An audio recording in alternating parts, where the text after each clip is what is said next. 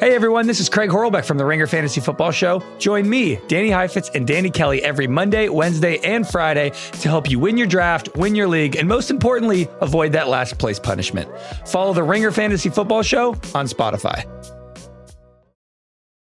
It's the Ringers Philly Special presented by FanDuel. The playoff action is heating up. And with FanDuel, you can bet on everything from the NBA Finals MVP to who's going to lift the Stanley Cup. Right now, you can check out the new and improved Parlay Hub, filter by odds, sport, and bet type to easily find the most popular parlays and same-game parlays all on one page. Plus, start betting on the pulse and get paid instantly when you win. So download the app today and bet with FanDuel, America's #1 sportsbook. The Ringer is committed to responsible gaming. Please visit rg-help.com to learn more about the resources and helplines available and listen to the end of the episode for additional details.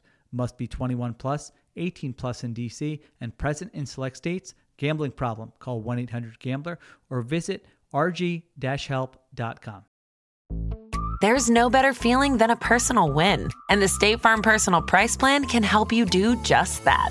Talk to a State Farm agent today to learn how you can bundle and save with the Personal Price Plan. Like a good neighbor, State Farm is there. Prices are based on rating plans that vary by state. Coverage options are selected by the customer. Availability, amount of discounts and savings, and eligibility vary by state.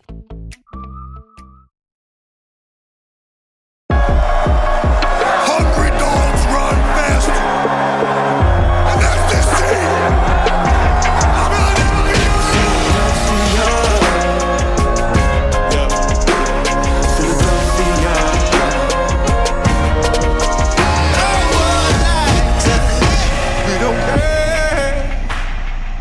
It's truly a Philly thing here. Welcome to the Ringers Philly Special. Sheil Kapati here, joined by Sean Syed from Sumer Sports. We got a big one, Eagles-Niners. I would say maybe the game with the most juice on the entire schedule. I know we had a Super Bowl rematch. I know there's 2 games against the Cowboys that always have juice, but Sean, this one from like a fan perspective, I feel like coming off that NFC Championship game, coming off the offseason where the Niners are telling, oh, we didn't get a fair chance. And now it's the top 2 teams in the NFC. I think you could throw the Cowboys in there if you want. Niners favorites in this game on the road against the 10-1 Eagles team. We'll review the Eagles-Bills film, but then, Sean, we got to get to this Niners matchup because that's all anyone's talking about in Philadelphia right now. Sheil, it's a great one, and I love all the press conferences. It feels like the kind of Don Draper, John Hamm, I don't think about you at all from the Eagles side. That's what it feels like. You know, I try to be a third-party observer. As a preview, I do think the Niners are going to beat the Eagles, but I'm super excited to talk about that. Oh my gosh. Off the top rope in the first 30 seconds. Everybody loves it. Now you're working. All right. You were like, all right, I'm not comfortable with everybody liking me this much. I'm going to go in the opposite direction. Just wait. Yeah, just you wait. Listen, I was hearing about it last week. I just picked the Bills to cover, and I was still getting ripped by people. You know that you know why you didn't pick the Eagles to cover that game, and it ended up being a push there. But it's going to be a good one. I think you're probably right. It's definitely been more Niners than Eagles, but now you get to the week, and I'm sure Nick Sirianni's pulling, using every trick in the book to get his team motivated and show them what the Niners have been saying. The weirdest thing, and again, we'll get to the film, the Debo Bradbury thing is like the weirdest thing because I've only interviewed Bradbury a handful of times. This is like the most mild-mannered, and you can even see it the way he plays. I don't remember him getting in mixing it up with anybody in 2 years here. So it's weird to me that he would be the guy you pick on, but it's going to be fun. So here's what we're going to do. We're going to review that Eagles-Bills game because that was a classic. I mean, we're pumped talking about this Niners game. That Eagles-Bills game was an overtime thriller. We're going to spend, maybe half the show, maybe a little bit less than that, reviewing that film, everything with kind of an eye towards the future. And then, Sean, as I told you, you are like the Shanahan whisperer, the Shanahan expert. I don't know. I mean, who has written more in depth about Kyle Shanahan than you? And so I wanted to pick your brain about what this version of Shanahan's offense is like, what the Eagles can do to stop them. I love a little blueprint talk. You listen, young writers out there, if you got to get Blueprint in the headline. I mean, who doesn't want to read Blueprint? Like, of course you're going to click on that. So we're going to get a little Blueprint talk about what the Eagles can do, both offensive, defensively in this matchup. All right. Let's get to it, Sean. Eagles offense. Let's start with that. Very weird game against the Bills. First 7 drives, everyone's ready to, fire Brian Johnson. Just say, hey, go take that Panthers head coaching job right now. They have 1 touchdown. They can't move the football. They look lost. They've got 2 turnovers. Last 6 drives, 4 touchdowns and a field goal. You look up at the end of the game, the team has 37 points. Like I was laughing yesterday because Brian Johnson is getting questions at his press conference about like all the criticism he's fielding. He must be like, we scored 37 points. Like it's not easy to score 37 points in an NFL game. So that's not to say it was perfect in terms of success rate. The Eagles were right on their league average in this game. They were 6th among all teams in Week 12 in offensive success rate. Just for a little context, a little perspective, in terms of EPA per drive, they were below their league average, but they were top 10 for teams in Week 12. 378 yards, 24 first downs. All right, let's get the bad out of the way first here, Sean. First 7 possessions, Eagles have 1 touchdown. They have 2 turnovers. They looked bad. What were you seeing during that stretch of the game? The first 7 possessions, it was the first half and then the first possession of the third quarter where it looked so bad. What was standing out on film to you? To me, it did feel like the Buffalo Bills came in prepared with a good plan. They had a lot of those 2 high defenses, whether cover 2, cover 4, some combo coverages where it felt like a player is pressing up on A.J. Brown. They're denying him while still playing zone in kind of other areas of the defense. I thought they did a good job, kind of like mush rushing. So they're not just, hair on fire. We're going to rush right up the field. We're going to give you an open lane. I thought the Bills did a good job early on of, you're kind of rushing a little bit. You're preparing for Hurts to break the pocket. You're really just kind of compressing that space. And of course, the Eagles, you lose Lane Johnson earlier in that day. I thought that at the right tackle spot, the Eagles, they struggled a little bit on the first drive, maybe a little bit on that second drive. They cleaned things up, certainly as things went on. But really, the big thing is those 2 turnovers, which like we talked kind of early in the year about, is Hurts bailing from the pocket. And then to me, it felt like that got solved. And then there's the red zone issues. And to me, I think that also kind of just solved itself a little bit. And now you have the turnovers where you think it's not going to happen week after week. But the same way I always say, or I have said, that Jalen Hurts throws just like a super catchable ball. And that led to that crazy interception for the Bucs and the Rams. Now he has like catchable passes when they doink off someone else, between the Jets, between this game, between the Dolphins. And I like to think those are bad luck. And I understand, people are frustrated with Brian Johnson in different ways. It is important to think of, well, who is actually responsible for that opening script? I'm sure that's multiple people. So I wouldn't just say, okay, it's 100% Brian Johnson. This is to blame. But I'm working through this theory. So in baseball, right, everyone's comfortable. If you hit 1 out of 3, you're great. In football, the best offensive success rates are at like 50%. The best third down percentages are 50%. We do a number like drive quality, pretty much how many times you're able to get into field goal range. If you're at 50%, you're in the top 10. So 50% is really, really great in the NFL. You just never see it super split where, hey, we're going to do nothing in the first half, other than obviously that touchdown drive, and we're just going to kind of blow it out in the second half. So Sheila, is that theory, like, are we okay with that? Where you kind of just have to live with 50% of the time your offense is going to look bad. That's an F on a test, but that's an A+ in football. Yeah, that's why I like the league-wide context, because you're right. I mean, I'm not, if you're like watching the Eagles and you're watching those first 7 possessions and you're frustrated and you think they look terrible and you're tired of people like me pointing out the numbers, I get it. The viewing experience has been kind of like that this year. There's absolutely been stretches where you say, this doesn't look right. I don't care what the numbers say. And you're right about that. I mean, that shows up on film also. That's not just like the lot. You're not wrong. But that's why I do like using data in the analysis, because the bigger the sample, the better. And we talked about it in the post-game pod with Solak. There's like an inevitability about this Eagles offense where it just feels like eventually they're going to figure it out. Now, listen, there could be games where it's too late and you go, all right, Sheila, you told me they're going to figure it out. They figured it out midway through the third quarter and they lost. Like, that absolutely matters. But if you look at it overall here on the season, they're 4th in success rate. They're 5th in EPA per drive. They're averaging 28.4 points per game. I'm sorry. They're averaging 27.4 points per game. Last year with Jalen Hurts, they averaged 28.4 points per game. 1 point fewer than last year. So again, it doesn't look the same. I agree with that. It's not as efficient. The numbers would back that up. League-wide, is it still pretty good? The answer is yes, overall, when you zoom out. So that slow start, I thought one thing that was interesting here, Sean, was that the 2 turnovers both came on RPOs.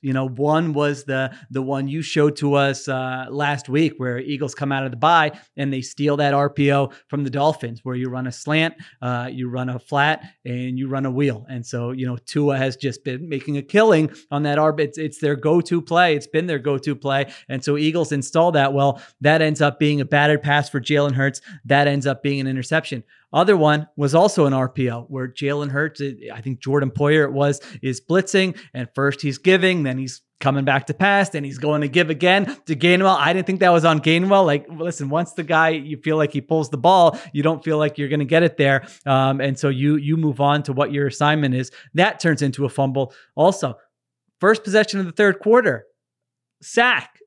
RPO. Jalen Hurts doesn't pull the trigger on a slant. And so I thought that was kind of interesting because, and we'll get to what went right in the second half. You know what went right in the second half? Those RPOs were hitting left and right for big plays. So it's not like RPOs are bad. RPOs are good. I like them. But what did you kind of make of that? That they had some pretty key high leverage negative plays that all came on RPOs before eventually those got cleaned up, and they're kind of gashing the Bills with the RPO game. Yeah, those 3 really were examples to me where those are more execution based than design based. We'll take them one by one, but for me, that says, okay, our blame shouldn't directly go to Brian Johnson. A little bit is, Hurts didn't perform the best on those 3 plays. Again, cleans it up later, and that makes it a lot better. On that first one, yeah, exactly as you said, that Dolphins RPO, they ran it earlier in the game too, and Hurts hit Devontae Smith on that easy completion. It's kind of a weird play. Kyle Shanahan our good friend Kyle Shanahan, right, talked about Mike McDaniel because they're trying to figure out, well, what are the reads for Tua on that play? And McDaniel kind of says, like, he's reading nothing. Like, you're just kind of feeling out space. So as a team, like when you're taking that from another team, like what is the read there? It is so much of a feel thing. And like a linebacker, like hangs in the window, maybe just a little bit. And like the defensive end, like looks like they're kind of committing to the running back. So it just becomes like a little bit too muddy for Hurts. And like, how many times are we going to throw it to a defensive end? It just ends up in the defense's hands. So like, I don't think that's the best execution of Hurts. I would, of course, love to just, you continue through, you get to Devontae on that play. I do think your process is sped up just a touch because you don't want to fall into any illegal man downfield or things like that. So to me, that one's execution based. On this, which I know, Sheila, I know you love talking about execution, but I'm just trying to give Brian Johnson a little bit of a break. I think that's fair. And listen, I will call you out when you say it's execution based, and I'll say, no, the coach's job is to get the players to execute. I actually think it's fair for the examples you're giving here. Yeah, and on that one, like they ran it earlier in the day. It was really good. They ran it last week. It was really good. They're going to run it again in the future. It's going to be really good. So I'm confident in that play.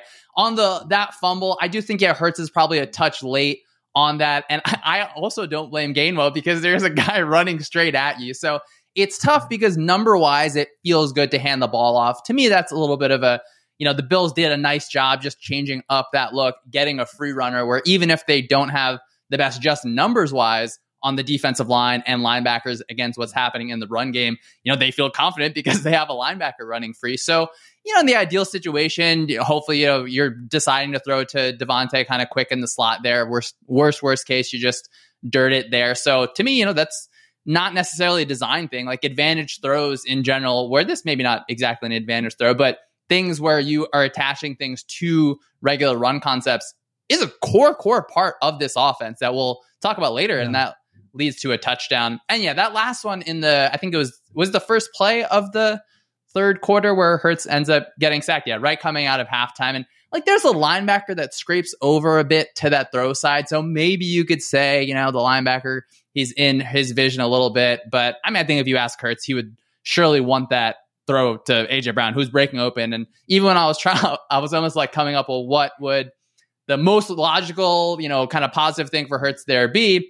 Like the safety isn't even really coming down in any sort of way there. It did feel like he was kind of off rhythm a little bit where he after he fakes the handoff, his vision kind of like came back to the center for a second. I'm not sure if it was, just like a mishandling of the ball a little bit or something like that. So that one to me wasn't necessarily something the defense was doing, but an example of a play that it was wide open. So it was not a play design thing specifically. So just, it stinks that you have those three, but thankfully you have the second half after that one where things got cleaned up and end up in points. Yeah, I think it's fair. Listen, we have been very complimentary of Jalen Hurts on this podcast for much of the season, and I'm with you. I think if you were in the film room with him or gave him truth serum, that he would probably say he didn't do a great job with those reads. And listen, there has been times this year where that's been the case, so that is something to keep an eye on. Where some of these negative plays, and I'm not saying it's easy, it's hard. Like that's why some, I've heard players or coaches say like sometimes you just want to like run the ball and not do an RPO just to give the quarterback a breather, right? Just like mentally, physically, just let them, all right, I'm handing it off. Give me like a minute here to kind of reset, steady them a little bit. Not to, again, I'm in favor. I like the options. I like not running into bad looks, but once in a while you do that. We actually saw the Eagles do that in the, on the next possession where it's a straight handoff to DeAndre Swift and he goes for 36 yards. There was no option there. I was just, all right, let's give him a straight handoff. Let's make sure we run the ball here. So I think that's fair analysis. I didn't think those, and the first one, it's worth pointing out, Eagles hadn't run that the first, 10 weeks of the season, right? The Dolphins RPO, we just saw that for the first time after the bye. So that's not like a core concept that they've been working on since training camp. That's one that, theoretically they installed at some point here in the last month and started using it. So I think those are some of the reasons for the slow start there. Some other things that stood out to me. I thought the offensive line was a little shaky early on in the first half. You mentioned Driscoll for sure. There was, at least one stunt, maybe a couple stunts that they had issues with. They tried to run that bash scheme where the blocking is going away from Jalen Hurts and he can keep the ball and run to the right. And Landon Dickerson just whiffs on his block. Also, a nice play by Leonard Floyd, but you don't get the edge defender there. And he comes up with a negative play. I did not like the screen to Julio Jones on 3rd and 14. If you're listening and say, give us some criticism of the play calling, Sheil. I don't like that call. I don't know what the upside there is with the screen to Julio Jones on 3rd and 14 in that spot. So I think those were some of the other issues there. I was looking at it overall, Sean, in terms of like, is the opening script an issue? And the numbers would say overall, not really. They've averaged 3.6. They averaged 3.6 points per drive on the first possession last year. It's 3.4 this year. EPA per drive success rate is actually better on the first possession this year than it was last year. Now, when they miss pretty badly because their 3 and out percentage is really high, a lot higher than it was last year. I think last year they barely went 3 and out at all on that first possession. So that probably explains the narrative a little bit, but overall they've been okay. Now, in the first half, if you're saying, Sheil, what about the slow starts? That's absolutely true. I mean, they're averaging about 5 fewer points in the first half than they did last year. So they've been much more of a second half team this year than they were last year. Last year, they were really, that we remember those second quarters, they were blowing teams out and then they were sitting people in the fourth quarter. Well, that's not how it's gone this year. They've struggled a little more in the first half and then figured it out in the second half. All right. So what did they figure out in this game, Sean? Some things that I wrote down. I wrote down a combination of a few things. One, there were some great calls. Now, it's always a great call when it works. It would be the same thing. It doesn't work. And we're saying it was a terrible call, but let's start with that. Some of the RPOs we saw, they had a 3rd and 2, really nice RPO to Jack Stoll for 14 yards. They had the old pick and roll RPO to AJ Brown, where AJ Brown's going in the end zone, pretending he's kind of setting a pick, creating some traffic. No, he's not doing that. He then rolls to the right. He's wide open for a touchdown. I thought that was a nice design. The design on the Devontae Smith touchdown. So I didn't like the Julio screen. I don't like all the screens. I'm with all of you who are throwing things in your living rooms when they're running all these perimeter screens that are going nowhere. That was a fake screen, and then Devontae Smith gets wide open for the touchdown. So if you want to be nice, you give him credit. Hey, you set it up with those garbanzo bean screens, and then all of a sudden it leads to a touchdown to Devontae Smith because the defense has to be ready for it. What'd you think of some of those calls? And did you think that kind of stood out to you in the second half? It really stood out to me. I think that first one from Stoll on that 3rd down conversion, when the Eagles get into that 2 running back, kind of split back pony look, my mind goes to one of those running backs is usually the horizontal stretch element. When you think of kind of at a high level, They, of course, ran that against the Jets on a third down. I think it was on their first drive of the game. And what I love about this one is you can see the Bills linebackers flow with both running backs, and one is not going to the flat. And now that outside defender has to really chase Stoll across and work through so much traffic. So to me, that was a really good example of this is a base concept, like something that is core to the Eagles offense that is not particularly complicated, but dressing it up earlier in the season and now adding another wrinkle onto that. So now we're just adding like all the spices, all the flavors together. So that was a really good combination. And I mean, the pick and roll touchdown one, that one is so awesome. I think what they ended up doing, they ran something like pretty similar on the pick six against the Dolphins. It doesn't like play out as smoothly as the one last year against Dallas. It's just like, what are you supposed to do from the defense? Because the quarterback can run. That's after the obviously having to take care of the handoff threat, the tight end on the slide route, and then you got AJ Brown, picking and rolling. I love the pick and roll name there. Yeah. It's just too many options. You can't stop all those things. And that was like, Sheila, how many times do I just like kind of clamor for good RPOs? And now I think that, I've been satiated. I'm satisfied with the quality of RPOs in the Eagles offense. And I'm glad that they stuck with those and were able to use those, where in the first half, it was pretty clear that this was not exactly working for them. And I like that you mentioned that Devontae Smith touchdown, because we don't love those bubbles. And I'm not even sure if you have to throw that many bubbles for a bubble and go to really, really work. But like I said, advantage throws, they're such a core part of the Eagles offense. It's smart. And I guess I don't really think about it too much because it just feels like so automatic for the Eagles. But being able to use something that's like an attachment to your run game now as a threat and a counter in the pass game is great.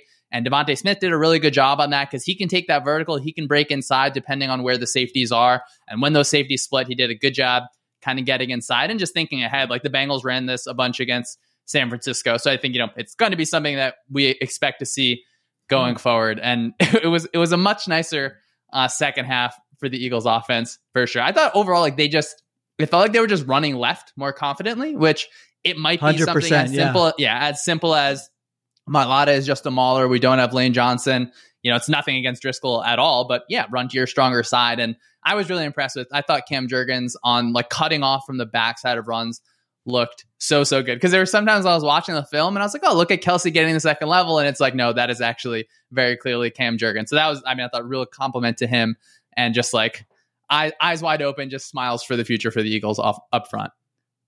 Yeah, I thought Jurgens looked much better in this game than he did the previous game. It was like, all right, he probably, I'm sure it takes time. Like I can even imagine just, you're getting injured, you get a few practices and then you go up, all right, go out there and block this guy who's ready to eat your lunch. So I probably should have given him more.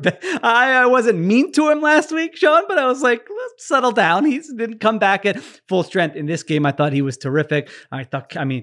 Really, you could pick out 5 plays from Kelsey every game and just be like, oh, holy cow, can any other center in the NFL do that? That was definitely the case in this game. And DeAndre Swift, once again, they're in a rut. They need a big play, and DeAndre Swift reels off a 36-yard run to really add some juice to the offense, get you back in the game. Also, one I had forgotten, that 16-yard cutback run on the game-winning drive in overtime. That really gets them down there to the 12-yard line. That was a huge play, and so continue to be so impressed with DeAndre Swift. I was just like, he's top 5 in pretty much any category for a running back this year. Rushing yards, yards from scrimmage, yards per carry, success rate. I don't have all the specifics in front of me, but I was looking him up earlier this week. So he's having a terrific season. And then got to credit Jalen Hurts for just a few things. One is just that 29-yard touchdown to Olamide Zaccheaus.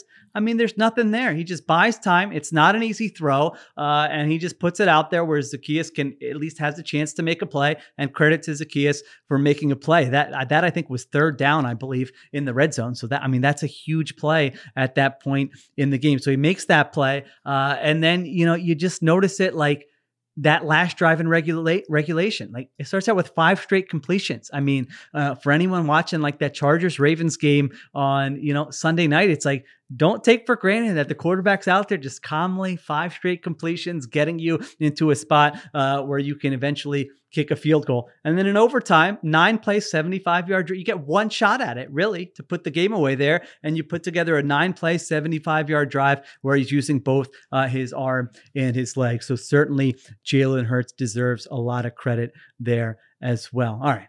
think those are most of the things I have here, Sean. We should probably move on a little bit to the defense here. Is there anything else you wanted to get off your chest about this offense before we move on? I just think the Eagles offense and really Jalen Hurts is like testing me as like a watcher of the games, because I want to stay away from being like, you know, like he just has it, but it's so hard to deny it. Like, I don't know how to quantify it. I watch the film every week. You give me the numbers. We talk about it. It just feels like there is just this like special level of calm with him, and obviously things that are kind of intangible that, you know, maybe you don't always want to chase that in a player, but Hurts is so special. And I just love that the Eagles, it feels like, you know, of course you don't want to wait till halftime for adjustments, but it feels like at halftime there is some sort of communication, whether it's the offensive line and the run game. It feels like when they come out at halftime, some of that kind of running stuff just gets cleaned up, whether it's maybe better calls or calls they're a little bit more comfortable with. So, I mean, just hats off for the second half. First half needs improvement. Looking forward to, I mean, they had that opening drive touchdown against the Jets and the Rams. Like they obviously can do it. So it'll be fun going forward. Yeah, first half numbers are bad, but if we're going to crush them for the slow starts, we do have to. And I know players and coaches often say like halftime adjustments are overrated. We're always looking at the stuff on the sideline. And, you know, I trust them. I don't think they're lying about that. But second half this year, Eagles are second in EPA per drive and averaging, I think, a league best 15.5 points per game after halftime this year. So you can kill them for the slow starts, but you should also probably then you need to give them credit for the adjustments, because they're not held down for fourth quarters. They're figuring it out eventually. All right, let's take a quick break. We'll come back. Let's talk about the defense.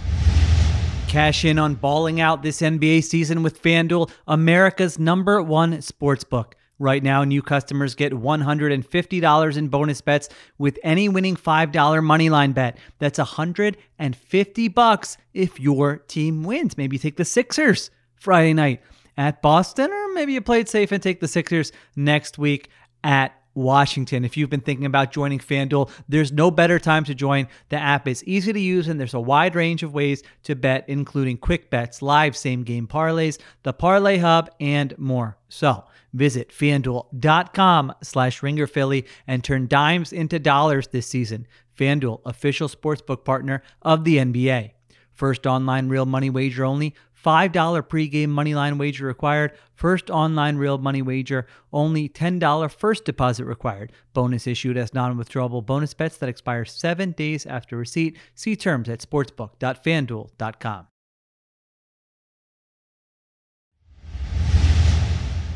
All right, we are back on the Ringers Philly special. All right, defensive performance. They give up 505 yards. That's not good. Now it was 13 possessions. I will say that.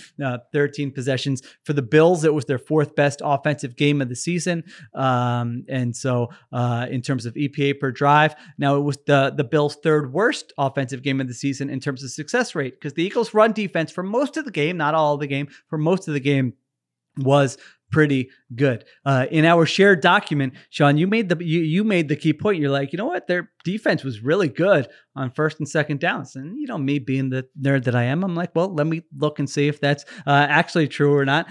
It was true. That was the Bills' second worst game of the season success rate on early downs. It was their best game on third downs in terms of EPA per play. We were joking. 22 third downs the Bills had. I looked it up. Last 10 years, tied for most third downs in a game, 22. Oh my God, that film never ended, Sean. I had to have a little espresso late today. I don't like to have it too late in the day, you know, and it keeps me up at night. I had to get through that film yesterday. All right.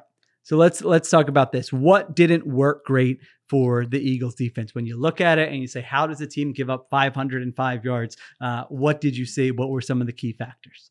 I thought it was really, really a Josh Allen, like fully nuclear, absolutely going to like lay flames to the field game, because I think you're right. And you told me the numbers to have, and I think we both agree on the film where they were able to stop the run on those early downs for really everything except for one drive. And I thought it was really good schematically what they were doing on a lot of those third downs, because again, from Desai, we see so many different coverages, whether it's, you know, it's zone coverage that looks like man. There was a lot of cover two that ended up paying off in the end, even if Allen was throwing into really, really tight windows and just making like superhero throws against cover two. So to me, the game plan overall, it worked on early downs, and then third down, you know, whatever you want to say about execution, like I don't think that there is a way to stop some of those Josh Allen throws.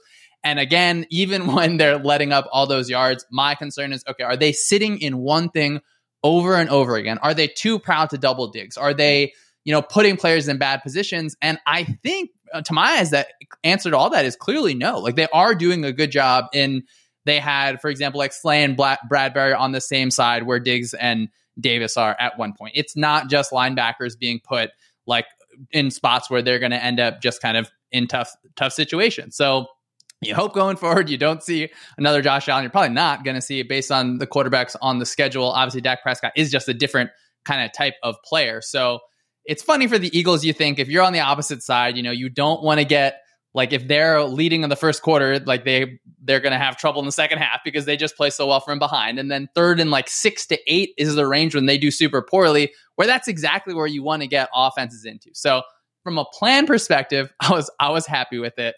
From like a Josh Allen is better than everyone on the field today, I think you live with it. You force that turnover in the clutch. You get one miscommunication. You escape the rain with a win. Yeah, I generally hate when like a coach or player is like, those guys get paid too. It's like, yeah, well, everybody gets paid. Like, of course, everybody in the NFL is very good. We understand that, but that's still, I'm not going to let you use it. When I was a beat writer, I'm not going to let you use that every week. Those guys get paid too. Like, you're getting paid, coach. What are you getting paid for? You get paid, $6 million a year to figure out these problems. So, honest, it was that kind of game. I mean, Josh Allen, really one of the best games I've seen by a quarterback all season long. The scrambles, the creation mode. I mean, when he's in the open field, like, you got safeties, linebackers, they just have no chance. There's no body type. There's no mix of like, big enough and fast enough and good enough to bring him down. Like, because I remember one play, Hassan Reddick, can't get to him. Another play, Reed Blankenship, nope. Zach Cunningham, gonna run through that. It's like every level of the defense, guys had opportunities and they couldn't bring him down. That's why he is, in my opinion, a top 3 quarterback in the NFL. Now, I will say this.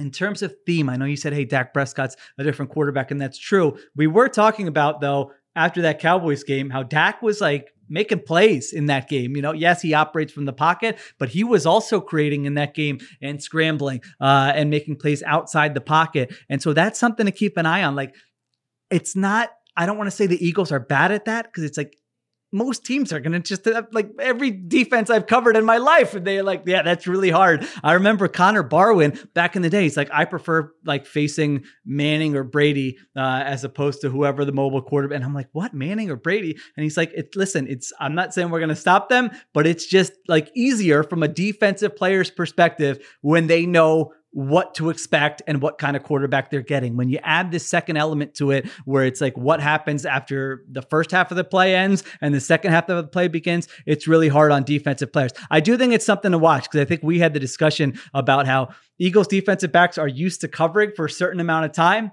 and then the pass rush most of the time is getting home and the play is ending. Well, there are exceptions to that. Dak Prescott, Josh Allen, some other guys you might face down the road. So that's something to keep an eye on. I also thought, Slay and Bradbury definitely had some bad reps in this game. There were a couple issues with bunches and picks in this game, so those continue to be a theme. So I think you add all that up, and that adds, that leads to a 505-yard performance. And again, 92 plays it was. So, it's not, they didn't get 505 on 50 plays. That would have been really bad. At least you made them take 92 plays. A couple individual plays I wanted to talk about, Sean. First of all, the James Bradbury interception. This was probably one of the most fun defensive plays to watch on film, for me at least, from an Eagles perspective, all season long. Give us a little bit. That was a key moment in the game. You hadn't stopped Allen all game long, really for the most part, and you get a key takeaway that leads to a score. Break that down. What did you see on that play? How was James Bradbury able to come up with the takeaway? Yeah, this one got me like straight just jumping out of my couch. This one was awesome because the Bills love to get into empty and they'll put Stephon Diggs in the slot on the weak side. So to that 2 receiver side. And the Eagles love to do that with Devontae Smith, where the nickel for the defense is going to go away from that side. And a lot of times you can end up working your best receiver on a linebacker, or you get really, really clear tells on what the defensive coverage is.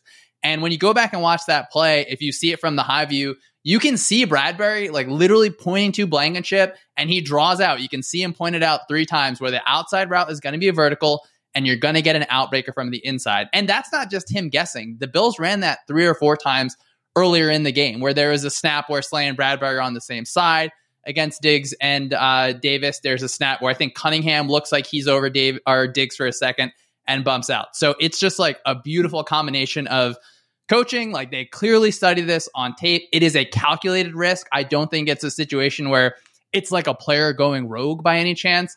If you were saying, oh, he was being really risky, I could hear that, but he's seen this play 4 times in this game. This is like a clear tendency and something the Bills want to get to. So just all the things put together. And then even after the snap, he kind of like fakes like he's pressing, makes it maybe look a little bit more like man coverage before he just attacks Diggs. And I love doing this where I think like taking a screenshot of film overall is it's just like not the best idea in terms of giving context. But when he breaks before Allen is really even kind of winding his arm up. So he gets there really early, and maybe it's there to the field side. So or the boundary side. So it's just a little bit of a shorter distance in terms of if he maybe you trust Blankenship to go get it. But at a time when, like that is a drive that could have kind of like iced the game away in a lot of different ways. And for him to come up with a play like that it got me jumping out of my couch, and my wife decided not to watch the rest of the game downstairs, but it was a lot of fun. But the mechanics, I know you said he was pointing to Blankenship beforehand. Like, that's a situation. Is that a situation where the corner kind of has to communicate something to the safety there about like, I'm going to take a shot on this? Because Gabe Davis is running that vertical down the sideline, where if Allen is able to, and it's not like on Allen, it's a tough spot, but if he's able to process, okay, Bradbury is jumping this, like he's got probably a 15 to 20 yard play, right? A pretty easy throw where we're going, we're probably going, how was Gabe Davis that wide open? And Romo was probably pointing out, Bradbury got a little greedy here and got aggressive here. So what and again, we don't know the exact details here because I don't think Bradbury has explained that on the record as we record, but generally speaking, would a corner have to give some type of heads up to the safety there that, hey, like I might do this. So, the vertical is going to be on you if the quarterback ends up going that way. Yeah, like that route combination is kind of specifically created to beat cover 2 for that reason, because you're going to run that inside route inside receiver going to the outside to kind of draw that cornerback in. To me, Bradbury is playing his alignment, he's playing his assignment, and he's keying that second receiver where if that second receiver comes out, he goes to get that. So does he do it maybe like a touch earlier? Yes, but at the same time, he's not going to sit back and kind of hang on that vertical for that much longer, where even earlier in the game, they ran obviously a different concept, but Bradbury does kind of like hesitate for a second, looking for another route, and Allen throws it by him. So in those situations, I'm fine with that. Again, I think it's a calculated risk. It's not just saying, hey, like I'm going to go chase after this. And as you said, if they hit that outside throw, does that become on the cornerback? Yeah, a little bit, but I think it's a good risk to take. Desai and their defense, like we're going to fight back a little bit defense. We're not just going to let you kind of keep on doing this. I do think you would see a lot of defenses where they would have that cornerback. And I think back and forth on it. Like, maybe Desai said specifically to do this. I think it's a little bit more of Bradbury, like him taking what his assignment is and just charging it up just a little bit. So I don't know how you'd warn the safety. I think he tells him like, hey, this guy's going to go vertical. Like, you can see him point with his hands to the receiver, like he's going to go vertical, get over here quicker. So I think that Bradbury tells him, and then thankfully he goes ahead and makes that interception. That's so cool. Yeah, such a cool play. I might have to post the clip after this because it's cool because that's one of those where that begins early in the week. What do they like to do in empty when they line up Diggs at this spot in empty? What do they go to earlier in the game? Like you said, they completed passes on this exact concept. And then in that spot, and they didn't start in empty, I think, right? I think they had a back in the backfield initially on that play. And then they go to empty, and then Bradbury signaling to Blankenship. And then he has to get there in time and make the play. By the way, they had given up multiple explosive plays in that window between the corner and the safety, when they're playing cover 2 early in the game. Like, that was an issue for them. And you're like, all right, it's a calculated risk. It's baked into the game plan. Part of coaching is trusting your players. Bradbury, one of the smartest, Eagles defensive backs they've had, probably in the last decade. Like, we've seen him make plays like this. So that was a cool one. All right. And then the last one I just wanted to ask you about, third down blitz call in overtime. I mean, this one on film, Josh Allen is jumping up and down before the ball hits the ground. He can't believe it. Eagles go 0 blitz. Gabe Davis gets smashed up against Darius Slay. has him beat. Davis breaks outside. Allen throws it inside. Incomplete. If that hits, we're probably leading this pod with did Desai get too aggressive in a big spot there, cost the Eagles a win, but it goes incomplete. Again, these are the risk reward calculations you make as a coach, as a player, as everything. What did you think on that play? Yeah, this one was like a specific great example of we really don't know fully unless you're in that room. Obviously, the Bills, they checked a good protection against cover zero. Allen has a decent amount of time.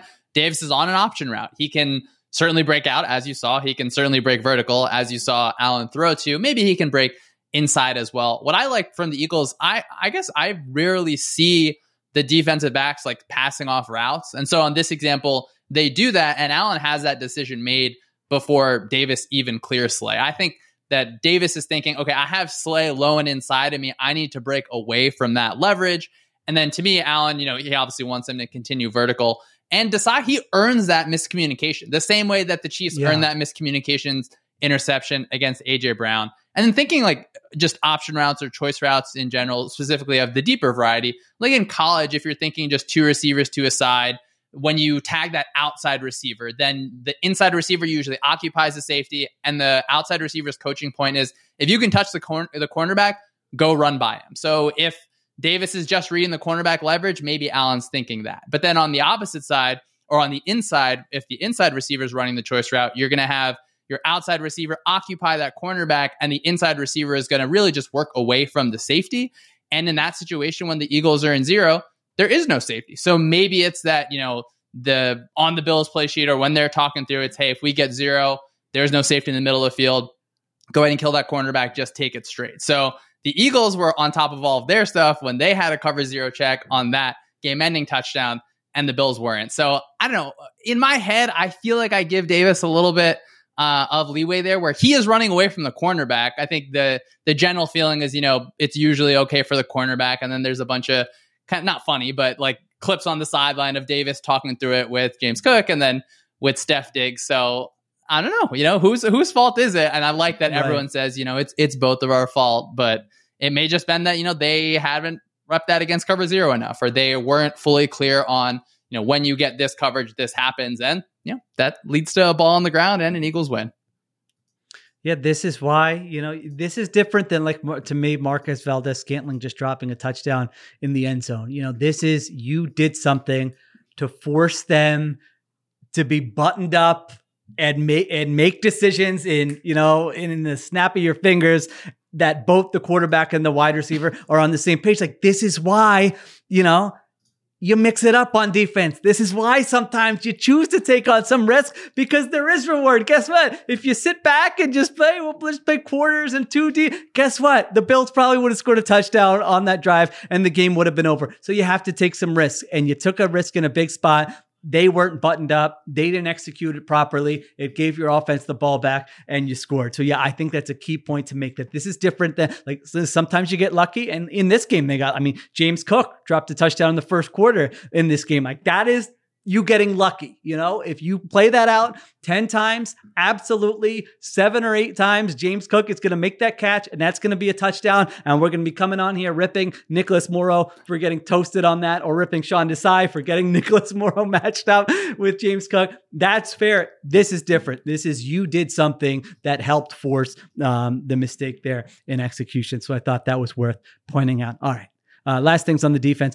Jordan Davis, I thought this was a really gutted out performance from Jordan Davis. I mean, end of regulation, he was gassed. Overtime comes around. I think Josh Tolentino from the Inquirer tweeted out that Fletcher Cox was having an impassioned speech with Jordan Davis on the sideline. Davis comes out that first possession in overtime. I mean, he's wrecking that drive. He must have wrecked 3 runs and chased down Josh Allen on the sideline. That was, that might have been his best moment, in my opinion, as an Eagle so far. What I saw from him when Fletcher Cox is out, when Milton Williams is not in the game, you needed him in that spot, and he came through. So that was an awesome job by him. Kevin Byard, we'll talk about with this Niners matchup. they're trusting him to match up with tight ends, Sean. I mean, he was matched up in this game against Dalton Kincaid one-on-one. And when they go to their 3 safety look, Byard is coming down and Sidney Brown and Reed Blankenship are in the deep part of the field. So that's something to keep an eye on as we now turn the page to this weekend. 425? I think it's 425. San Francisco 49ers coming to town. NFC Championship game rematch. Been building up all off season with the 49. We didn't get a fair shot. That was garbanzo beans. We would have beat them. We were clearly the better team. And the Eagles just saying, what is going on here? We didn't complain this much when we lost to the Chiefs in the Super Bowl. It happens sometimes.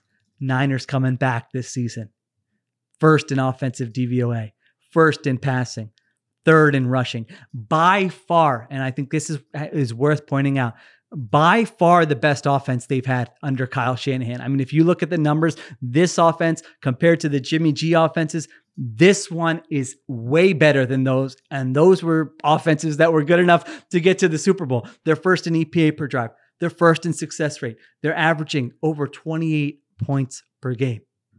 You, Sean, have written in depth about this. Everybody, I hear this question on like every, general Shanahan 49ers podcast. It's all right. What's the secret? What makes a Shanahan offense a Shanahan offense? Why is he so good? What does he do that other people don't do? So I'm asking that to you. You probably could give us like a 3-hour version. I don't want you to do that, even though I love keeping you longer than I tell you I'm going to keep you. Give us the short, let's say, I don't know. You have who? I don't know. Do you have a favorite? Let's say Bradley. Let's say you run into Bradley Cooper down there in Texas, and he said, "Oh my God, I love the Ringers Philly special, but we got the Niners this week. I got to run here in a minute, but like Shanahan, like what makes that offense so good?" What do you tell Bradley Cooper? We assume Bradley Cooper knows, he can talk some X's and O's. He knows what he's doing. I know Cliff was fired up about that clip about Bradley Cooper on Howard Stern this week that was circulating. But what do you tell Bradley Cooper in that spot? Yeah, Shill, I'm glad you mentioned Bradley Cooper. That's a great example. It feels like I have 5 hours because, as you said on that clip, he says he'd rather the Eagles win a Super Bowl than win an Oscar. So, I mean, you guys may have to settle in for this. But yeah, if you want to fast forward this part, I linked the pin tweet of what I wrote about Shanahan. And, the offense owes a lot to his father, Mike Shanahan, and Alex Gibbs. But to me, the hallmarks start in the run game with formation and motion versatility alongside their core outside zone run, counters that look so similar. And then in the pass game, talk about a few things that make a quarterback's life easier. And outside zone is a base day one install for the 49ers. It's that bottom level of the pyramid. They're great at it because they have so many reps of those blocking combinations. And then within one type of play, they have so many different calls and small adjustable pieces to respond really precisely to whatever the defensive front is, whatever the safety rotation is, and really however the defense likes to play or whatever players on the defense are good or maybe not as good in certain situations, all while keeping that same technique for the offensive line and continue those reps. And they're one of the very few teams that major in 21 personnel. So 2 running backs, 1 tight end, and that forces particular defenses on the field because no one wants to watch the 49ers just run on them all day. So they can usually get specific looks. They can manipulate it with that motion, use shifts to change the run strength. And, you can be a linebacker that has the area between the guard and tackle, and then the tight end shifts. There's another motion, and now you have like the edge or something that is able to change your responsibility so quickly. But then outside zone, they have so many counters, whether it's the way they run their gap scheme runs. A lot of times up front for most of those positions, it looks the same as outside zone. So that makes it a little bit harder for the defense. And then you get into their shot plays that look a lot like the run plays, their play action plays that attack the middle of the field better than anyone else in the league. And then you have screens sprinkled in. Now we can finally get to the pass game. Their passing concepts are usually those pure progression concepts that allow the quarterback to work their vision across the field from 1 to 2 to 3 to 4 to check down. And then the way the routes are structured usually have people that are staying on the move and work into the quarterback's vision while running away from defenders. So it just allows it to be a little bit more natural for the quarterback, knowing the receivers are going to get into the right spots instead of being as adjustable, I think, as some other teams. You won't see the deep choice routes, for example, that the Bills ran on that last play. And just another small thing, I'll try, as Bradley Cooper, I know that you're listening, I'll try and wrap it up for you. They do something cool to me where they kind of are like set it and forget it on the offensive line side for protection. So you're not going to see Brock Purdy go up and change the protection that often. Usually when he's doing that, he's changing the play itself. And offensive line protection is hard for everyone and for any quarterback, between IDing the mic, understand where the blitz is, do all this study, and defensive coordinators are good at stressing you as well. So they'll set their protection, kind of forget about it. Their hot routes they're built into the offense, and it allows the quarterback to play faster. And I think Kyle Shanahan is the best play caller in the league, and play callers tend to express themselves a bit through the offenses and how they call the plays. To me, Kyle Shanahan expresses the desire to really control every single element that they can. I think in the Eagles offense, Hurts is the fulcrum and gets a lot of freedom. For the 49ers, that really stems from Shanahan and goes there. So that's Bradley Cooper again. I know you're listening. I do hope you win an Oscar for Maestro this year. We'll talk about that another time. But that's kind of what I think of as the hallmarks for the Shanahan system.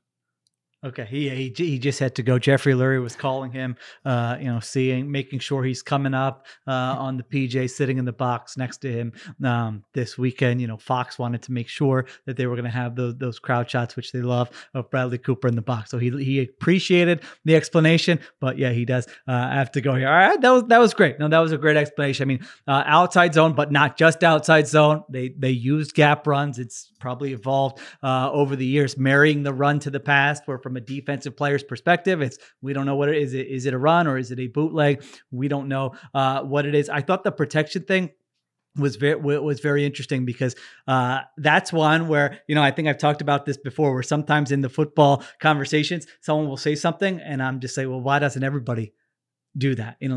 Would make sense to me, to just be like, because Shanahan does want a robot. I've said this for years. If he could just have a robot, not a human being, playing quarterback, who would he could preset him and say, when the defense does this, you do that. Like, that is what he wants. You even see it with Purdy, because Purdy will make these non-robot plays where he'll be like, I know how it's on the chalkboard, but I'm aggressive. I want to throw it downfield. And Shanahan, in his press conferences afterwards, will be like, yeah, I didn't want him to make that pass. Or I forget, he had the one interception where he called like the worst. Oh no, he had the one touchdown, I think, but it was a decision that he didn't. Shanahan called it like the worst decision Purdy has made since he became the starter. A play that resulted in a touchdown. I mean, that just takes you inside the mind of this guy. He is a control freak. There's no doubt about it. But the protection thing. So when I would say, well, why doesn't every team do that? It takes something off the quarterback's plate. They don't have to worry about adjusting things. I guess the answer would be, well, not, every offensive scheme has those built-in answers where, hey, if the protection isn't buttoned up where you want it, you don't have an option with where to go to the football. Is that how you would kind of respond to that? Well, if you're designing an offense, you should have like hots built in where it's like, okay, if there's one too many rushers, the route is able to replace it. So it's not that I think that other offenses don't have that, but it's that like every single part of the offense is kind of all encompassing, and they're constant not checking the protection, whether it gives you a lot of less flexibility at the line. So that can be a problem where defenses maybe can feel like, okay, they're predictably in this protection, we can do certain things to beat it. So I'm not sure if it is necessarily like in and of itself, just, oh, this is really good, this is really bad. I would say as a young quarterback, I think CJ Stroud really benefits in Houston I think he could do the protections. I'm not saying he couldn't. I do think he benefits from being able to play really, really fast. So I think it's part of, as you said, which, I think if you ask Kyle Shanahan, I feel like he has said it, that, yeah, he really, really wants to have control. And so he can control every single part of it. And then because they don't have as many of those, they do have the choice route, obviously, which is that kind of 4 to 6 range, but they don't have those, like, when you look at their play calls or their kind of like route combinations, not a lot of them are super like, okay, they're dependent on leverage or things like that. There are examples like that, but again, it's people kind of working across the field in different ways. So to me, like, could everyone do it? I think you could, but you have to have all those pieces in place and then understand now you don't have as much flexibility at the line, and the defense can also take advantage of that. So less flexibility, less freedom, more based on kind of precision, having answers being where you're supposed to be this offense. So Brock Purdy this year, like, the numbers are wild. I mean, if I just, did not put the face to the name and just threw these numbers out on Twitter, people would be going crazy. He's first in success rate. He's first in EPA per pass play. He's averaging 9.5 yards per attempt, which is just a wild number if you're not, statistically inclined. 7.6 is a good number. 9.5, quarterbacks generally don't get to that number for a whole season. He is different than Jimmy G in that he pushes the ball downfield. He's more aggressive. He doesn't want the short check down. He wants to make plays. His average pass is traveling more than 8 yards downfield, which I think is the most for a Shanahan quarterback since he's gotten to San Francisco. So that's Purdy. And then the personnel thing. I think this is a huge question, Sean, and let's get to it. Let's get to the blueprint for the Eagles defense. If, Sean Desai calls you up again, he says, hey, Bradley Cooper was telling me you gave him a good explanation on Shanahan's offense. I thought he gave me your number. I thought I would just follow up here. How do I defend this offense that's performing at such a high level? I think one of the key questions is, how are the Eagles countering the 21 personnel and the 22 personnel? Because being in base defense right now is not a great option for the Eagles. I think Jeff McClain reported Zach Cunningham is probably going to be out for this game. So now you're talking about Nicholas Morrow, Christian Ellis, and who knows who else. Shaq Leonard is in town visiting right now. I don't know that he's going to play in this game. Can you go big dime? Is this a big Sidney Brown game where you say, let's stay 3 safeties? We trust him to be able to hold up against the run here. Is our 5-man fronts a good option against this, this offense where, we've seen some of that from the Eagles in the past. What do you think? How do they respond to those heavy personnel packages where the 49ers like to say, all right, let's get some of your bad players, some of your bad linebackers on the field. Then we're going to target the middle of the field. We're going to target them in the passing game, and we're going to move the ball downfield that way. What's the Eagles' answer to that? Yeah, I think it's you come out in base. I think you kind of have to, and sometimes you have to live with the 49ers have the flexibility to get into 21 personnel where they will line up in a tight I form and run it down your throat, but then they can spread out and empty because not only are there flexibility personnel wise, but they're individual players.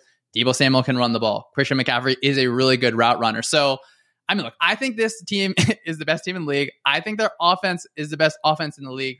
I think that their skill position groups is the best skill position group in the league. I will say, I don't think they have the best quarterback in the league. I don't think they have the best offensive line in the league. So to me, those are the places that you're able to beat them. Jordan Davis, Jalen Carter, you both just played so many snaps and had an absolutely incredible game. Here, gift wrapped for you is another just massive game where there is going to be so much on their plate. Because poor Christian Ellis, I'm really excited to see what we get from him, or what the Eagles get from him. He is going to have a really long day, and it's not going to be his fault. Kyle Shanahan is incredible at attacking the linebacker spot. Now that might be, I think you bring up a good point. You get those big dime looks in different ways, figure out a way to get a linebacker off the field, but it similar to kind of that Bills game, but you got to be able to stop the run. And it's such a lame thing to think about, but for the 49ers, it is so true because Purdy will throw the ball up to you where you have the chance to come down with an interception. Last year, I will say when I was watching Purdy, there weren't that many things that really impressed me. I think this year there have been throws where I'm okay, that is a throw that almost anyone, if you were an unbiased observer, you would be impressed by the ability to get the ball down there. But again, a little bit dissimilar than the Dolphins, where you're throwing the ball into an area and you're really banking on your receiver to break there. The Eagles are going to be in a position to make an interception. It's really going to come down to, I think, if you're able to do that or not. It's going to be just a fun game, I think, to watch. How good is the Eagles defensive line going to play? First in the run game, especially in the interior, and then on those ends in the pass game, because I think you can get after them in the pass game as well. All right. So we think that, like you said, you got to stop the run. You got to put them in tough situations. What about from a coverage standpoint? Is there something you look at and say, all right, against a Shanahan type offense, doing X is a smart idea? Because I was looking at the numbers, Sean, and there's not nothing stands out. Purdy is second in success rate versus man. He's first against zone. He's first against single high and against 2 high zone. He's second against the blitz. He's first against 4 rushers or fewer. I'm not trying to sell you as, Brock Purdy is the greatest quarterback in the history of the NFL. I'm just telling you the efficiency numbers for the offense against different looks this season. And normally when I do this exercise, you can pick out something that, hey, they struggle a little bit against X. That just hasn't been the case so far for this 49ers offense. So what do you think from a coverage standpoint? Is it as simple as, hey, you can't just do one thing, do a bunch of different things? Is there something you maybe lean on a little bit more? What do you think there? Yeah, Sheila, I feel like I'm extra boring today where it's like, stop the run and play different things on coverage. I do think, though, it is something where you're going to have to be able to have, whether it's a coverage rotation or, to me, it is more zone coverage, especially when McCaffrey is running choice routes out of the backfield where he almost always ends up being able to break inside. You have to be able to have a safety rotating down to it where you can bracket that choice route. And it sounds weird, like we're bracketing a running back in pass coverage. Yes, you have to. You really do have to. And Purdy will, not that he's blind throwing that, but he's working to that. And he's like pretty confident going to be able to make that throw. So for me, it's from that base personnel, a lot of cover 2. Man, I think is tough because of the way that they manipulate things with motion. Can you chase Deebo Samuel across the field? I think that James Bradbury absolutely thinks he can. I'm sure they'll have a cordial conversation about his ability to do that on the field on Sunday. But when they get into those play action game, that is really, really hard. So it's just, again, I just want to say it again, like this is the best offense in the league. I just don't think that there's like one specific thing, but I think from a coverage perspective, your safeties, if they can play at a certain level, especially when Purdy is, sometimes turning his back to the defense and really throwing to that spot that the Eagles did an exceptional job of stopping against the Dolphins, like that in-breaking kind of intermediate area, let's go ahead and get an interception from the safety. So base, cover 2, hope for the best. Now the Browns, when they played the Niners, I remember they played a lot of man coverage in that game. And I think that's the only game where the 49ers were like a below league average success rate. Was that just a matter of them winning up front a lot with Myles Garrett and pressuring Brock Purdy? Was there anything else from that game we can take? Or is it because Jim Schwartz was the coordinator here before? I think it's a lot of, hey, forget the eye candy. Just, it's kind of like an old school mentality. Is there anything from that game that kind of stands out that the Eagles could steal here? Or was that kind of just a one-off thing that you don't put too much stock into? When I watched that tape, I did think it was a little bit of a one-off just because like the way that the Browns linebackers and safeties, and I think they had like multiple safeties kind of in linebacker spots, like they were communicating or just non-verbally, obviously like they're not yelling at each other, or some people are, but like their response to everything the 49ers did was just like so perfect. Whether it's like you have a crossing route from one side and now the linebacker to the other side is kind of running and taking it. So I know that I'm certainly watching that tape and seeing it. To me, it felt a little bit more like, okay, Purdy not performing at his best. And he was like, okay, on a few throws kind of at the end of the game there. I did actually think, the Eagles, I know you were critical of the pass coverage in a few different ways. I thought Bradbury and Slay, like they were able to get their hands on a few balls against the Bills.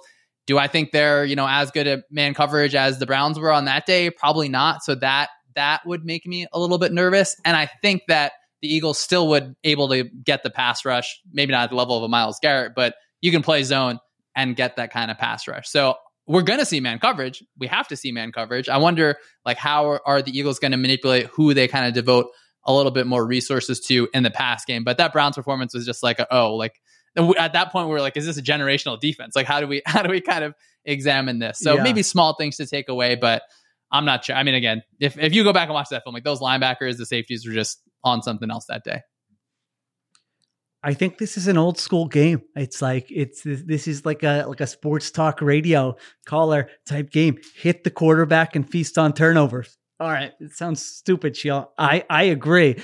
But like when you actually look at it, that is how you stop. That is how you could stop them. Like you mentioned, their offensive line is not the best offensive line. I think Eagles have an edge there, specifically the right side of that 49ers offensive line. I think the Eagles can give them trouble there. And then turnovers are a real thing with Brock Purdy. I just gave you all those numbers that, all right, they're efficient everywhere. You know what the one weakness is? He's 25th in turnover worthy play rate. That's charted by PFF, where you kind of get, low marks if you have a pass that could have been intercepted that the defense drops, that kind of thing. That's 25th out of 29 quarterbacks. That aggressiveness can get him into trouble. And so this is, to me, like, defensively, you got to like take some chances. Like if you give up some plays, that's fine. You're probably going to give up some plays. You have to create that one or two high leverage play, whether it's a sack, fumble, whether it's a turnover.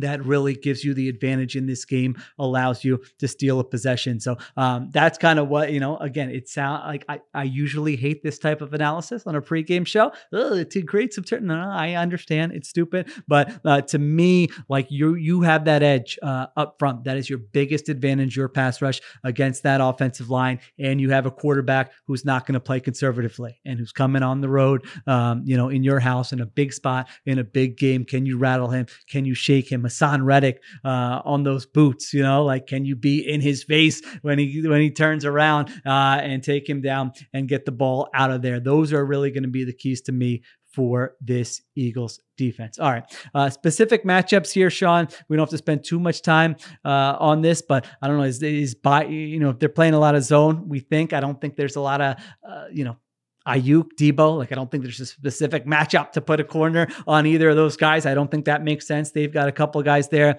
Is Kevin Byard the George Kittle matchup when you do play man coverage? He has been so far. I don't know who else would be against the tight end, given the linebacker situation. McCaffrey against any of those linebackers, that's going to be tough for you. We mentioned it. The Bills got James Cook against Nicholas Morrow last week, and he drops the touchdown, but they did manufacture that matchup. And then to the Eagles' advantage, I think it's Hassan Reddick. I think it's Jalen Carter against the right side of that 49ers offensive line. Any others that I'm missing? Agree or disagree with any of those things? Yeah, I'm just so concerned for any linebacker that ever has to play the 49ers. But Christian Ellis, and I think he's in his second year and hasn't started a full game. This is going to be so much on display. I will say, I think that Desai, he's prepared for the 49ers 3 times last year when he was with Seattle, 2 times in the regular season, once in the playoffs. And we had a listener ask a question about it. I don't think there's a lot of stuff that he's able to take away from there. From those specific games, Seattle was still kind of working out different mechanics, but Desai has prepped for this team in this manner multiple times. Obviously, I think Purdy's playing at a different level. So, is it you mitigate stress off your linebackers in some sort of way? I do think the cornerbacks are going to have to tackle on the edge of the defense a whole lot. I like that Kevin Byard was involved in the run game a little bit against the Bills. So just I think it was the first snap last year where they open up in a little bit more of a spread out formation and they get Kittle right away on a linebacker. I think we're going to see that a lot. And, if Christian Ellis can get his hand on the ball, then that I'll be the first one to buy my jersey and praise him. But it's going to be something else, I think, having a linebacker like that. And then hopefully Morrow is able to be comfortable in that position as well. Yeah. I mean, Ellis and Morrow both, I thought had some rough reps even last week against Buffalo. So we'll see. But I mean, that is obviously going to be an area to keep an eye on. All right. The other side of the ball, you know what? Sometimes you just got to outscore them. Sean, I know you're a defensive guy, but sometimes you go in, so we're going to give up some points, but you know what? We're not going to waste any possessions offensively. This 49ers defense, I actually think is kind of gettable. Honestly, you look at that 3-game losing streak they had early in the season, and everyone was ripping Purdy at the time for the turnovers. If you looked at a lot of the underlying stuff, I thought it was their defense that was getting gashed a little bit. They did the popular move this year of bringing the defensive coordinator from the booth to the sideline. I love those little weird narratives that we have throughout the course of an NFL season. So Steve Wilks is now on the sideline. They're 6th in defensive DVOA. They're 5th versus the pass, but 20th against the run. Let me say that again, 20th against the run. If you're listening, saying, give us some good news. Sean keeps praising the Niners. What's the good news is that they're 20th against the run. By the way, they're 19th in success rate. Overall, they've kind of, they feasted on turnovers. They're 2nd in EPA on takeaways. So when they're not getting those takeaways, can they hold up against an offense that has performed, as I mentioned earlier, at a top 5 level? So what stands out to you, Sean, this defense when you look at Steve Wilks taking over for DeMeco Ryans this year? I think when comparing it to how it was with DeMeco, I think that Ryans was just maybe more creative in their pressures. It's still a super attacking 4 down front. Fred Warner will get involved kind of over the center. They have those super wide ends. I was interested, they don't have a ton of blitzing just overall. And why would you blitz when you have that front 4? It feels like when I watch their defense, I sometimes check my little thing, am I watching this at 1.5 speed? Because they're so fast in closing speed. And Chris Kasurik, their defensive line coach, he's like the Jeff Stoutland of the defensive line. And I mean, yeah, that's a fun matchup. Yeah. You had a good note in that. I like that. Yeah, it's like the two assistant coaches who just get the most out of the players they have and are just kind of like revered for their units there. So yeah, that's kind of a fun assistant coach on assistant coach matchup there. Yeah, and I keep on praising the 49ers, which I'm sure is going to go great for all mentions for me throughout the rest of the week. I do think they also have the best front seven in football. They're very clearly like those front four. They are pass rushers through and through. So I would agree with you. They are gettable in the run game, particularly because, they usually are playing from up and they prioritize getting after the passer. So I would have like a little bit of concern when you're developing those long down the field passes of, well, am I going to be able to protect that long? But it was fun watching the Eagles tape against the Niners last year because the Eagles offensive line, like that had nothing to do with Brock Purdy, right? The Eagles offensive line was really able to do a lot of good things. And then no shot at the running back last year. I do think that the Eagles running back this year looks a little bit better on tape. So I think like overall from a defense perspective, it's not that it's vanilla, but they're really good in so many spots that they don't need to make things super complicated. At the same time, I think, their cornerbacks can be beat and they're down a safety now as well. So, they're not the same buzzsaw the offense is. It's like in a different way where their attacking four is so good.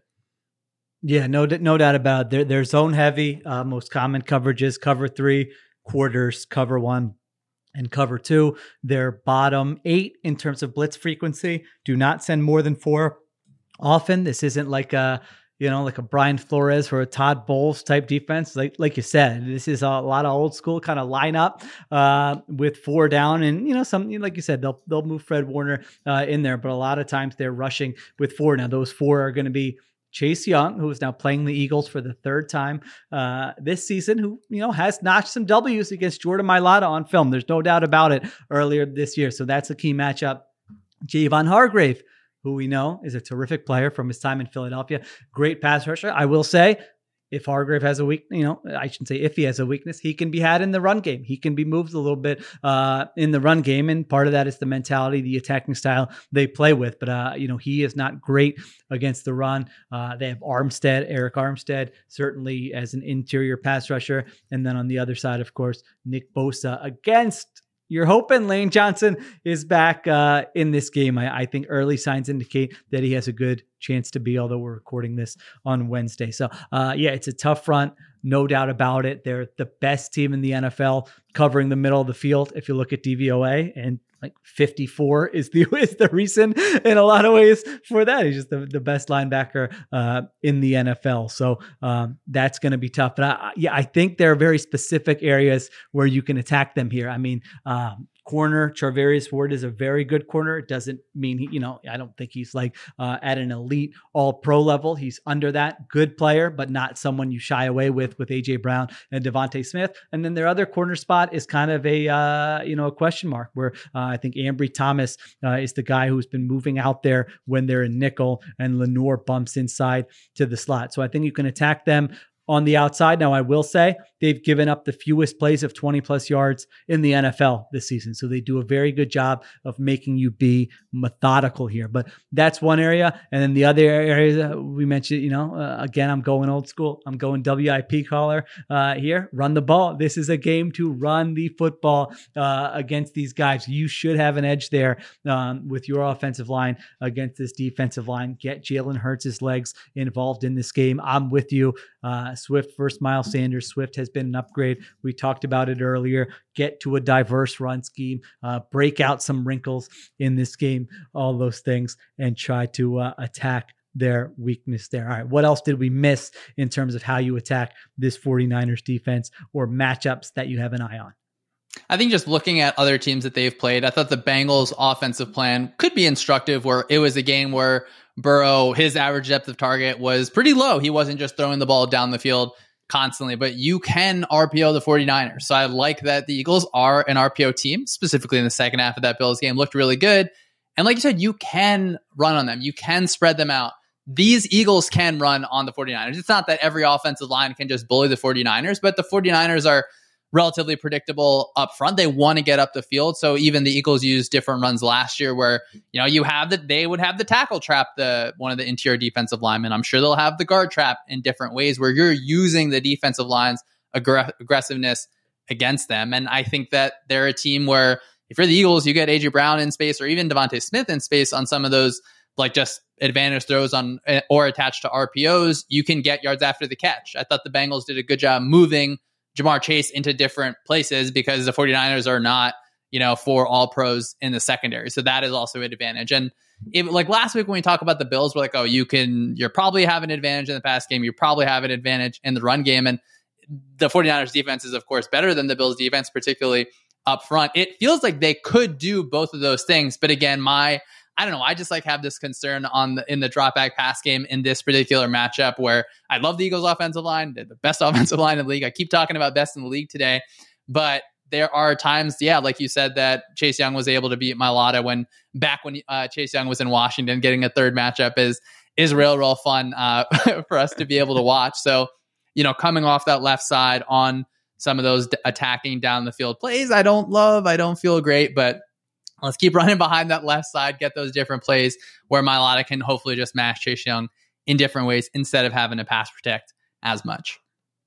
It's going to be fun. I mean, when do you have a 10-1 team as home underdogs? I mean, that place is going to be fired up. Again, I said it. I think this game has the most juice of any game on the schedule this season.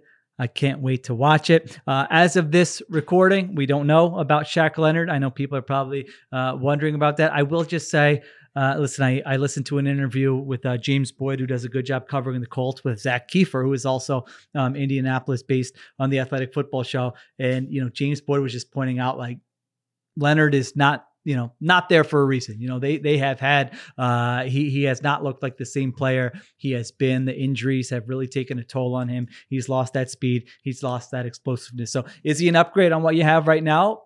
Very well could be. I would just say, temper expectations a little bit. I feel like it'd be worth taking a flyer on because you're not in a great spot at linebacker, but we will see. We'll also see if Dallas Goedert is back for this game. We didn't mention Goddard a lot here just because we don't know if he's going to be back or not. I think it sounds like there's a chance he could be back. So that would obviously be huge for this Eagles offense to have another weapon here who they can go to. All right.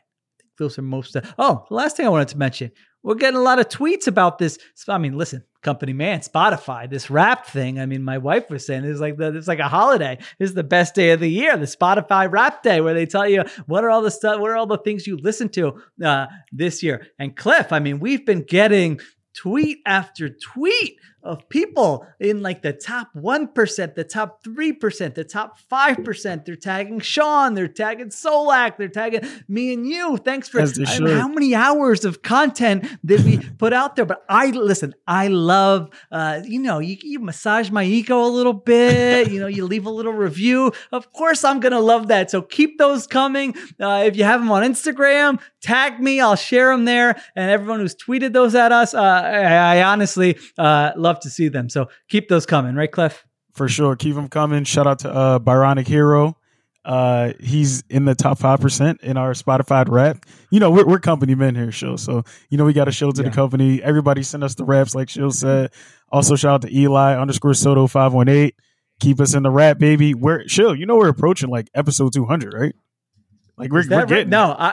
Honestly, you could have asked me how many episodes we've done, and I would have had no idea. I literally we getting close to 200. Okay, yeah, and that's with Phillies. That's what Eagles with Solak, with Sean here, with EJ, with all the other special guests that we've had, Ray Didinger, everybody. Man, shout out to the whole city for just showing us an incredible amount of love and hopping on the train with us. So we wouldn't be anything without the fans. So shout out to everybody that just listens to the pod, shows us love on the pod. I was actually at the link on Sunday, and so many people came up to me just asking me specific questions about the pod and how much they love the pod and, how great of a job you guys do and all the guests do. So, just shout out to Philly, man, for showing us some real love, There you go. I'm going to give some shout outs to because, like I said, a little massage the ego, Long Billy Wimbers. Oh, no, wait, sorry. That's the Ringer NFL show. Still, thank you, Long Billy, for listening to the Ringer NFL show. Not really special. All right, let me hear. I know I had some saved here. Let me see. All right, here we go. Larry Hopkins. number 2. Be on the Great Ringer Fantasy Football Show. All right, if we're not going to be one, at least make it another Ringer pod. Those guys do a great job. So thank you very much, Larry. Jason giving the shout out. He's saying, shout out to the Philly Special guys and the newest addition, Syed Schemes. Of course. Sean been killing it too, man. He has listened, Cliff, Jason, for 5,200 minutes. He's a top 2% fan. That like boggles my mind. Oh my gosh. Thank you, Jason. Appreciate that. 5,000. I'm like, we've been talking for that many minutes. Alex, top 1% fan. He beats 5,606 minutes. Alex has listened to. He said some of y'all never listened to Wild Preseason Takes, and show. So yeah, he's been with us from Vermont for a long time. Appreciate that for sure. I'm trying to see Jason, we already shot. I'm struggling here, as you can tell, when I have to go off the cuff. Philly, struggle. Can I shout out to Chris and Raheem too? They're obviously a big part of the spot. Obviously, they're going to be coming up here a lot more as the Sixers season starts. Gets rolling more as the Sixers season starts. Yeah. So shout out to Chris and Raheem too, man. Those are two guys we love to work with. We can't wait till the Sixers season ramps up and we can have them on more often. We know Raheem is a Cowboys fan, so he can't really be talking no birds. Yeah, so you don't want him now. Right? Yeah. He's not allowed to do that. Okay. Philly JGS is another one. 3,732 minutes. Top 5% fan. Says he enjoyed all. They couldn't have enjoyed all 3,700. I'm sure there was something I said that was very annoying during that time. All right. You gave this guy a shout out already. Eli, 3,725 minutes. Top 5% fan. Drew, 3,199 minutes, top 8% fan. All right. I think I got most of them. Listen, again, tag me on Instagram. I'll share those there. If you can beat, now who's the winner was 5,000. Actually, we should crown a winner, Cliff, we do. for this. I want to say the best, the highest so far was 5,600. I want to say, right? That's 5. Yeah. So the winner right now is Alex. Okay. Alex is the one from Vermont, and it gives a shout out for me introducing him to Mountain Joy. So there you go. Thank you, Mountain Joy. He is a top 1% fan. If you could beat 5,606 minutes, you know what? Whoever sends us the one that listened to the most, I'm finding something to give to you. I don't know. We're working on the Philly Special merch. I don't have it yet. I will find some type of prize to whoever can beat that. So let's set the deadline between now and when Sean and I return next week to talk about Eagles-Niners film and preview that Cowboys game. Between now and then, that is your deadline. Send me all of them. And I'm going to put it in the bio too. I'm going to put it in the bio too. I'm going to put the ad name in the bio and the information. So you got to add Sean, you got to add Shield, you got to add me, you got to add Solak, and whoever's the top listener, we're going to shout you out. We're going to get you something nice. I mean, listen, you can just do me, and Sean's like, don't be messing with my mentions. I mean, I appreciate the nice words, but I don't need to be hearing from all these people. So, all right, that's the number to beat. Okay, let's finish it with this. My prediction for Eagles 49ers. I know Sean said he's picking the Niners in this game. I'm just not going to overthink it here. Sean, they're 24-2 and Jalen Hurts' last 26 regular season starts. Last week, I thought, I was really feeling the Bills in that game. I'm sitting here in my chair in the first half going, Shield, all right, you had the right feeling on this. And then what happens at the end of the game? The Eagles still win. So, I like the Eagles in this spot. I think we're going to get a classic. I think it's going to be back and forth. Both teams moving the football. I think the Niners are going to be up 23-21. Eagles get the ball again with, let's say, 1:46 left. Jalen Hurts puts together one more game-winning drive. Jake Elliott from 46 yards out at Lincoln Financial Field kicks the game-winning field goal. Eagles win 24-23 in a classic. So there you go. I mean, I couldn't listen. You already said you're picking the Niners. There's no chance I could have picked the Niners. We're giving shout outs to all the fans. I mean, the negative reviews would have come in. So we got to even it out a little bit here. All right, Sean, anything to finish on? What do you got? Everyone just rest up. I want to be able to hear the link through the screen. I obviously drink responsibly. If Cliff is there, make sure you say what's up. Take care of him. I thought you were telling Cliff to drink responsibly. Do that. Well, Cliff knows to drink responsibly. No, I'm not. I'm gonna be chilling. Actually, can I give a shout out to the Green Legion too? They invited me to their party, their pregame party at the Xfinity Live. So I think I'm gonna pull up there on Sunday. So if you're over at Xfinity Live Sunday before the game, I'm gonna probably be there. So. Yep. Say what's up. There you go. Yeah, I love everyone that's tagged me in the Spotify Wrap thing. It's funny because it's like you're joining the group project when like every single part of it has been done. Like it is about to be December, and for me to be a small part of it, it feels great. Cliff, you know you guys are the best, and Philly fans, like I can't wait. I know like Daniz does a great job talking about how the Eagles are better than the Niners on Twitter, so I'm sure that he's going to be thrilled to listen to this episode. But look, I want nothing more than the Eagles to win 49-0. Just follow at Side Schemes. I'm sure next week will be a good one. Between how much we cut up, like there's going to be, I think, a lot of fun stuff for this one. So, and obviously in closing, go Birds, because despite my thoughts on the league in general, we're rooting for the Eagles. Oh, go Birds! All right, there you go. Yeah, I mean, listen, I might have to bring Sean in for like 8 hours next week. He thinks these pods are long. We're gonna have a 49ers Eagles film review to do, and then look ahead to Eagles Cowboys. Listen, I picked the Eagles to win. If the Eagles lose this game, just think about how big that Cowboys game is next week. So there you go. All right, Cliff wants to finish it up. What do you got, Cliff? First of all, we got a shout out to Deshaun Jackson, who was unceremoniously released from the Eagles due to Chip Kelly. We remember that guy, but D-Jack officially retired after 15 years in the league. So what I was going to do was I was going to play the Miracle of Meadowlands part 2, but don't have the rights to that audio. So, we just relive the moment, hop on YouTube, go in there, play it back. Remember what D-Jack did the turnaround to the end zone and a walk-off fashion, and Tom Coughlin walks up to what's my guy's name? Matt? Is it Matt Painter? The punter? Matt Dodge?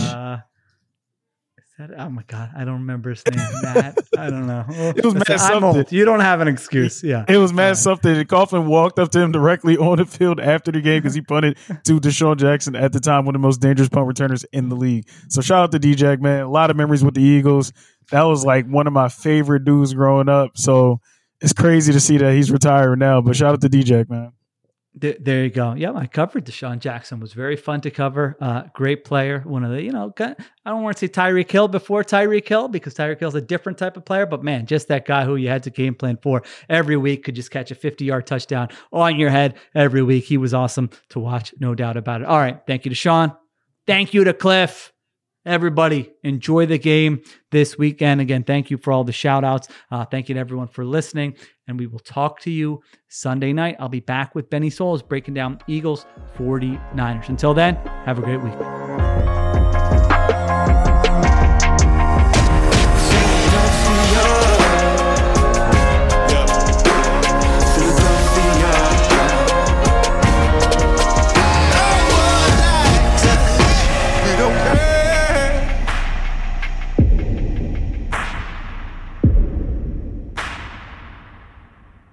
Must be 21 plus and present in select states. FanDuel is offering online sports wagering in Kansas under an agreement with Kansas Star Casino, LLC. Gambling problem? Call 1-800-GAMBLER or visit FanDuel.com/RG. In Colorado, Iowa, Kentucky, Michigan, New Jersey, Ohio, Pennsylvania, Illinois, Tennessee, and Virginia, call 1-800-NEXT-STEP or text NEXT-STEP to 53342. In Arizona, 1-888-789-7777 or visit ccpg.org/chat. In Connecticut, 1-800-9-WITH-IT. In Indiana, 1-800-522-4700 or visit ksgamblinghelp.com. In Kansas, 1-877-770-STOP. In Louisiana, visit mdgamblinghelp.org. In Maryland, visit 1-800-GAMBLER.net. In West Virginia, or call 1-800-522-4700. In Wyoming, Hope is here. Visit gamblinghelplinema.org or call 800-327-5050 for 24/7 support. In Massachusetts, or call 1-877-8-HOPE-NY or text HOPE-NY in New York.